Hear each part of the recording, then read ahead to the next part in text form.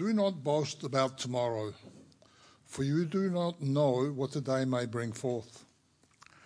Let another praise you and not your own mouth, someone else and not your own lips.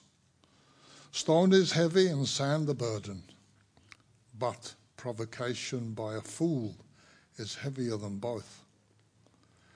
Anger is cruel and fury overwhelming, but who can stand before jealousy? Better to open rebuke than hidden love. Wounds from a friend can be trusted, but an enemy multiplies kisses. He who is full loathes honey, but to the hungry even what is bitter tastes sweet. Like a bird that strays from its nest is a man who strays from his home. Perfume and incense bring joy to the heart, and the pleasantness of one's friend springs from his earnest counsel. Do not forsake your friend and the friend of your father, and do not go to your brother's house when disaster strikes you. Better a neighbour nearby than a brother far away. Be wise, my son, and bring joy to my heart. Then I can answer anyone who treats me with contempt. The prudent see danger and take refuge, but the simple keep going and suffer for it. Take the garment of one who puts up security for a stranger. Hold it in pledge if he does it for a wayward woman. If a man loudly blesses his neighbour early in the morning, it will be taken as a curse. A quarrelsome wife is like a constant dripping on a rainy day. Restraining her is like restraining the wind or grasping oil with the hand. As iron sharpens iron, so one man sharpens another. When I first started the experiment, I didn't realise that I'd have an effect on anybody, but I have had an effect on Seth. When I first met him, he'd say 2 words and you'd say, "What'd you say?" Couldn't say anymore. Then all of a sudden, you start talking to me. How much pieces can you make a jigsaw puzzle? Me? 1,000 pieces. What? He took to me and I've taken to him. I thoroughly enjoyed his company. My name is Steph and I'm 4. Seth is a very affectionate little boy, but he doesn't have his father around. Doesn't have the grandfather or the grandmother either, so it's just me and Seth. When this opportunity came up to work with the elderly people, I thought it was a great idea for my son. I'd hoped that he would make a really good connection, like someone who's like a grandmother or grandfather, and he can maybe have that experience, and have maybe an opportunity to have a relationship with one of these people. Think of... What's your dad do? I don't know. Hey? I don't know what my dad does. You don't know what your dad does? Why is that? Because I don't know. I don't see my dad. Oh, you don't see your dad. That's no good. I didn't know that he didn't have a dad until he mentioned it. You can have this. You can put it on your head. There you are. Yeah. All right, are you ready? And... There we go. Hey. Hey, look. It come down. Yeah, there you are. See? That's you and that's me. Sort of clicked when I saw the photograph. Thought to myself, yeah, I used to be like that myself once. Like to see him grow up and be a happy boy. Aw, look at them. Are you having a moment there? Hmm. George. Anyway, I'll be right. It's okay. Thanks, love. You're going to miss him, aren't you? Yeah. I feel a lot better that I can help someone else besides myself to get a better life. Which one do you want? I'll hang on to this one, you hold that one, all right?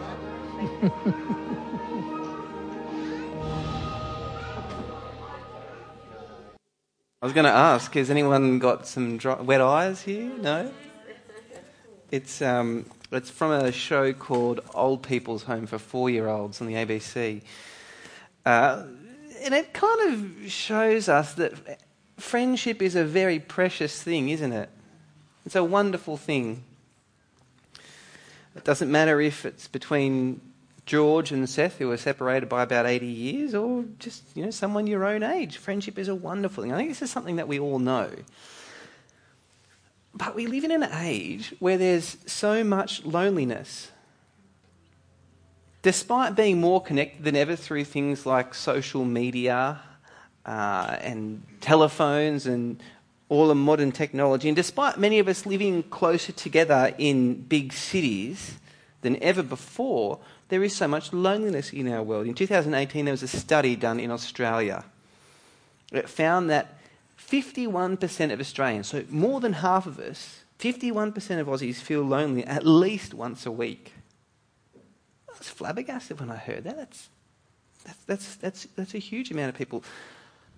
Other studies have demonstrated that this has impacts on us socially, on our health, on the economy. In fact, about 3 years ago in the UK, they realised that this was such a big issue, loneliness, that they've created a minister for loneliness, someone whose job it is to figure out how the UK as a whole can combat this issue of loneliness. I suspect, given COVID and the lockdowns and border closures and all that's meant, probably loneliness is an issue more so than even before. We see the beauty of friendships and we see all the good in it, but we're surrounded so often by loneliness. That could be perhaps even the way you're feeling today, lonely. Well, today we hear God's wisdom on friendship. As a church, we've been working through a book in the Bible called Proverbs. Proverbs is it's a book about wisdom, how to live wisely in God's world. And it has heaps to say about friendship. Let me show you. Here's the first thing Proverbs says about friendship. It says, friendships are a very valuable thing. So take a look at this wise saying. This is Proverbs 15:17. It says, better a small serving of vegetables with love than a fattened calf with hatred. Now, this was written in a time when you couldn't just duck down to Woolies and pick up any cut of beef that you wanted. The fattened calf was a very special meal. It was kind of like the ancient version of fine dining. This is the kind of thing that you only get very, very rarely. And the point of it is pretty obvious, isn't it? It's better to have a small plate of broccoli and Brussels sprouts than to have the best fine dining that money can buy if the broccoli and Brussels sprouts meal is spent with friends. Because the company you share, the people you share the meal with, that's more precious than the food itself. Friendships are a very valuable thing. C.S. Lewis was a famous author. He's the guy who wrote Narnia, Lion, Witch in the Wardrobe, this kind of stuff. Now, this is what he had to say about friendship. He said, friendship is unnecessary. What? I read that and I thought, that's not right, is it? Listen to what he has to say. Friendship is unnecessary. Like philosophy, like art, it has no survival value. That's what he means by unnecessary. You don't need friendship to survive. But he goes on to say, it has no survival value. Rather, it is one of those things which give value to survival. One of those things which give value to survival. So he was saying, friendship is a very precious, a very valuable thing. Why is that? I mean, I assume most of us agree with him, right? We think that's true, but why are friends so worthwhile? And there's lots that Proverbs has to say about this, but let me just show you two things really quickly. Firstly, friends give advice. So Proverbs 27 verse 9, we read this before. Perfume and incense bring joy to the heart, and the pleasantness of a friend springs from their heartfelt advice. There are times in life where we just don't know what to do, which way to go, which path to take. And where do we turn in those moments? We turn to our friends. And they help us figure it out. And that makes sense, doesn't it? Because our friends know us. They know us deeply. Of course, they're the right ones to help us think through what to do. That's what makes a friend so pleasant, is their heartfelt advice. Friends give advice, but also friends help us through adversity. Proverbs 27 verse 10. Do not forsake your friend or a friend of your family, and do not go to your relative's house when disaster strikes you. Better a neighbour nearby than a relative far away. Why is the neighbour, the friendly neighbour, why is that person better than a relative? Because they're not connected. Well, it's because they're right there. They're right beside you. When disaster comes, it doesn't take time. They're with you straight away. Or again, Proverbs 17:17, a friend loves at all times. A friend's love doesn't disappear even in adversity. They stick with you. They stay. That's what friends do. I want to tell you about one of my dear friends. His name is Brendan. I went to the same university as Brendan. We met playing touch footy together. But we really bonded over a desire to keep fit. We realised that we would get puffed out very quickly when we were playing touch footy, and so if we're going to do it a bit better, we thought let's get a bit fit. And so once a week we'd go to the pool and swim a couple of Ks together, and then we'd get out of the pool and eat breakfast at a little cafe nearby, which probably outdid all the good we did by going to the pool in the first place. But anyway, it was over breakfast that we drew close to each other. We just talked about life, our work, our interests. But it meant that when I needed advice on my future, what I ought to do, Brendan was the guy who was able to give it to me. He knew me really well after the years we'd spent eating breakfast together. And when for Brendan there was a workplace situation for him that was just hard and he didn't know what to do and it was constantly challenging, I was able to be the friend that sat beside him and listened and was a friend. If friendships are a very valuable thing, aren't they? And it makes sense actually of what the rest of the Bible says. The Bible keeps saying people are made for relationships. We're relationally wired. It doesn't matter if you're introverted or extroverted. No person is an island. We're made to be relational. And this is not talking about something romantic or sexual. We're made to have friends, to belong to communities, to share bonds with one another. That's how we work as people. So, here's the thing we're being urged to do. It's pursue friendships. There is wisdom in you pursuing good friendships. This is something for all of us. But I do especially want to say this to the men amongst us. Men, pursue friendships. I'm about to make a generalisation. So I know this is not going to exactly be the same for everyone here. But often it's true that women are better at making and keeping friends, whereas men, we tend to focus on tasks, doing things, doing our work, doing the handy bits around the house. We're task orientated. And that can mean sometimes, quite often, that we don't build friendships. We spend all our time doing, and we don't build friendships. So when we need that moment, we're in that moment where we need support or advice, we turn, and there's sometimes no friends we can turn to. I'm preaching to myself here now too. Recently I had a conversation with my mum, and she'd be telling me Dad had been spending a lot more time at the pub recently.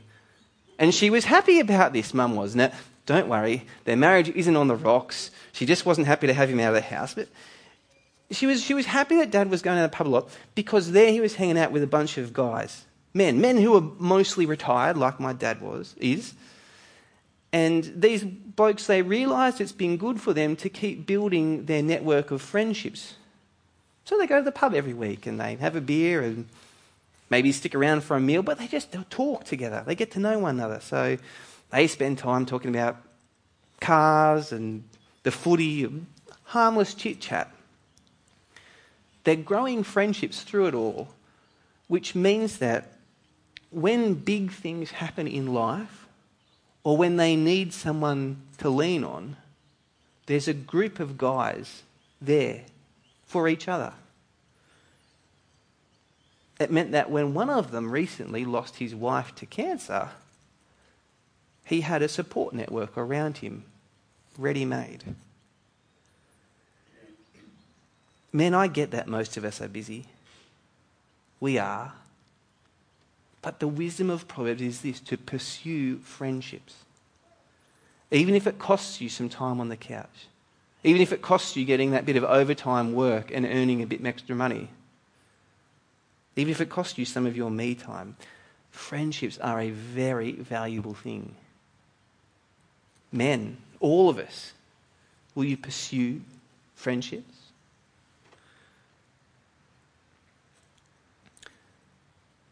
But then doesn't this raise the question, what does a good friend look like? What does a good friend look like? Now, my guess is most of us have experienced what it feels like to have a good friend around us. And it's not always the easiest thing to put into words. What makes someone a good friend? There's sometimes something intangible about the bonds that friends form, and yet Proverbs does tell us some characteristics of a good friend. I'm not going to go through these in heaps of detail now. I'm going to put some references on the screen there. You can check them out later if you want. But these are the kind of things that make a good friend, according to Proverbs. They're someone who's patient, someone who loves, who's ready to give you advice, someone who uses their words well, not to break people apart, but to bring people together. Someone who doesn't always go looking for an argument, someone who's unselfish. People who are prepared to overlook an offence for the sake of the relationship. Someone who's ready to say a hard word if it needs to be said. Someone who's proven that they're faithful. Someone that's proven that they're trustworthy. Now, that's not a comprehensive list of things from Proverbs, but it gives you the flavour of what a good friend is, according to Proverbs. Notice that it doesn't say friendships are always nice and happy and easy. There's a recognition there that we're going to make mistakes, that sometimes we'll hurt our friends, that sometimes we'll need to say hard words to one another out of love. Friendships aren't always nice and cushy. Sometimes they're hard work, but that does not mean that they lose their value. Friendships are still so valuable. Here's the question I want to ask though: why? Why talk about what a good friend looks like? Well, in part because Proverbs wants us to know what a good friend looks like. After all, Proverbs 12:26, the righteous choose their friends carefully. There's something right about choosing good friends. But I think there's something more to it than this as well. Proverbs is showing us what a good friend looks like because it wants us to be a good friend to others. When we look at those characteristics again, we're being forced to ask, is this the kind of friend that I am to other people? Is that the attitude I have when I'm around my friends? Do I look like this to them? Take a look at that list again for a moment. As you look, consider to yourself, is there an area that you'd like to get better at in being a friend? And if there is, why not pray? Ask God to help you do that.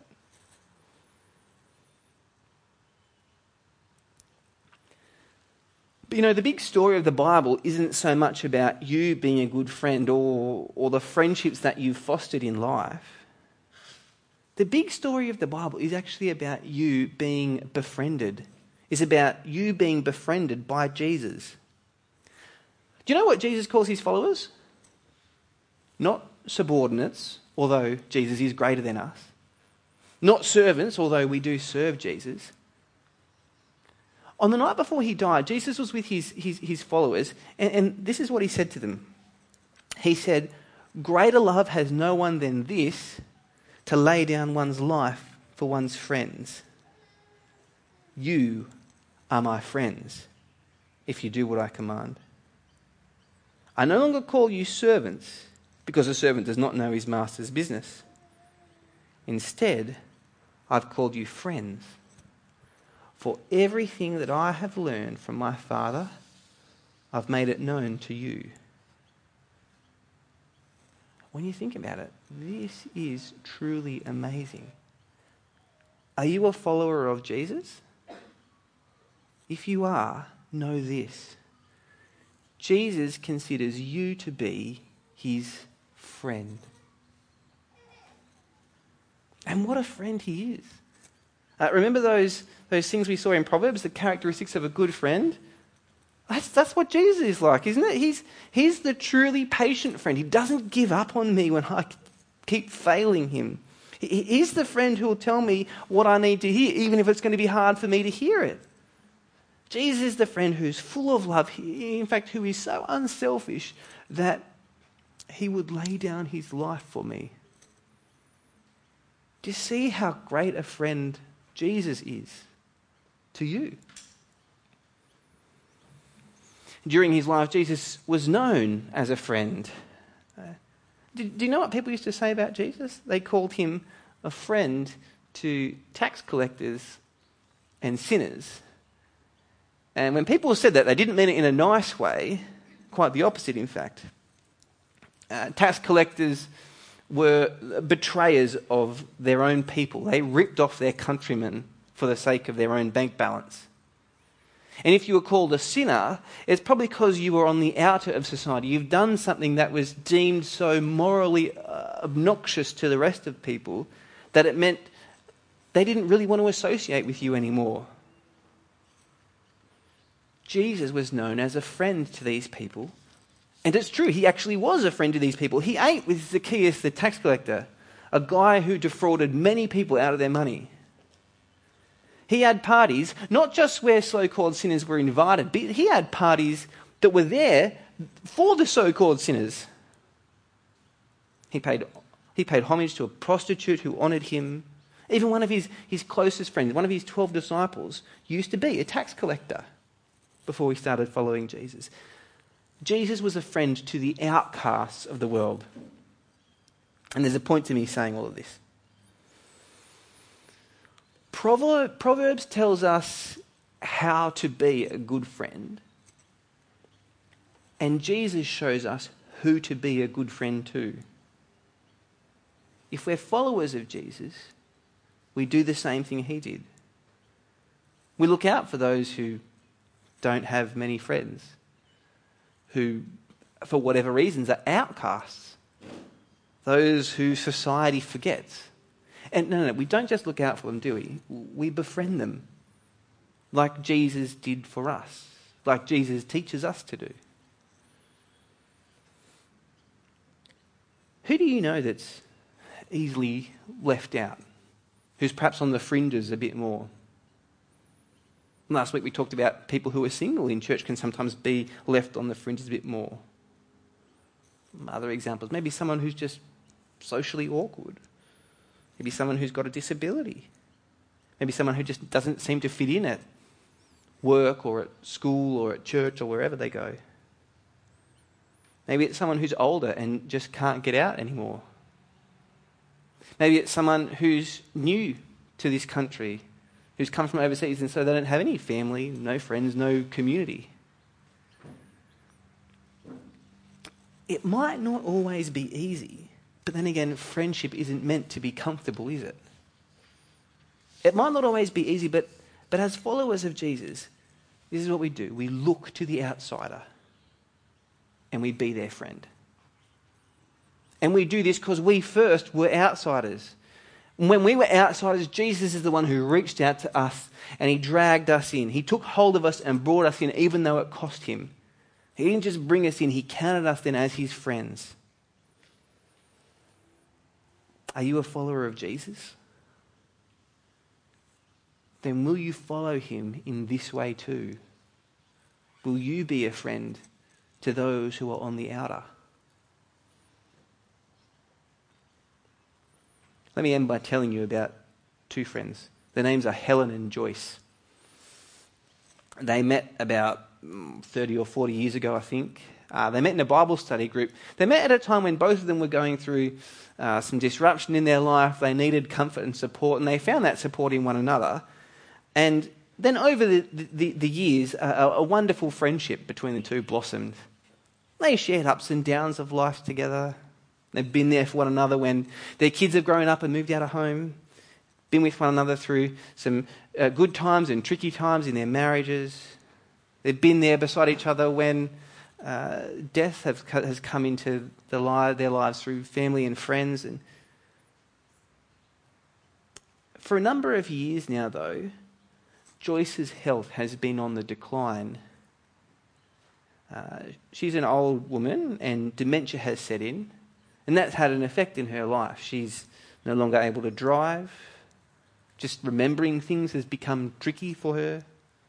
Moving around is hard. And now it's at the point for Joyce where even a simple conversation is very difficult for her to have. She gets confused.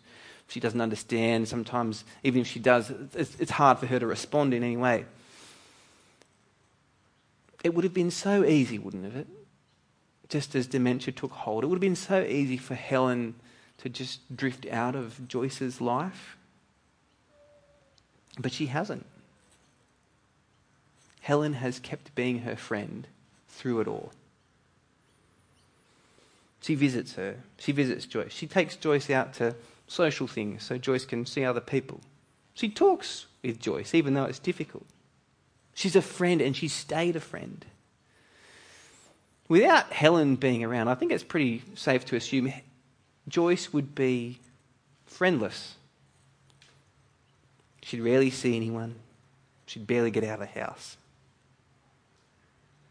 Without Helen, Joyce would be forgotten by most people. An outcast.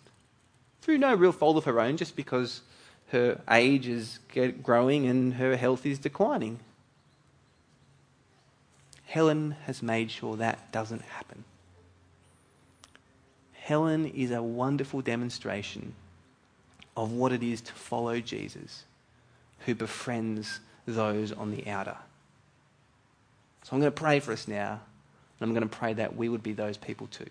Will you join me in praying? Loving Father, we thank you for the good things that you've done in this world, making us to be able to enjoy relationships, friendships with one another. And we pray that we'd be a church where we're known for, like Mike said, not just being friendly, but having deep friendships. We thank you for the friendship that Jesus has given us. Thank you that he calls us his friend and he acts like a friend to us. Help us to treasure that. And in light of what Jesus has done for us, we pray that we would be those who look to be friends to those who are on the outer. Help us notice those people in our lives. Help us look out for them. Help us to befriend them. And Father, we pray that we would become people who are known for this and so honour the Lord Jesus as we follow him. Help us when this is hard for us. Give us the courage, give us the strength to keep going, we pray. And we ask this in Jesus' name. Amen.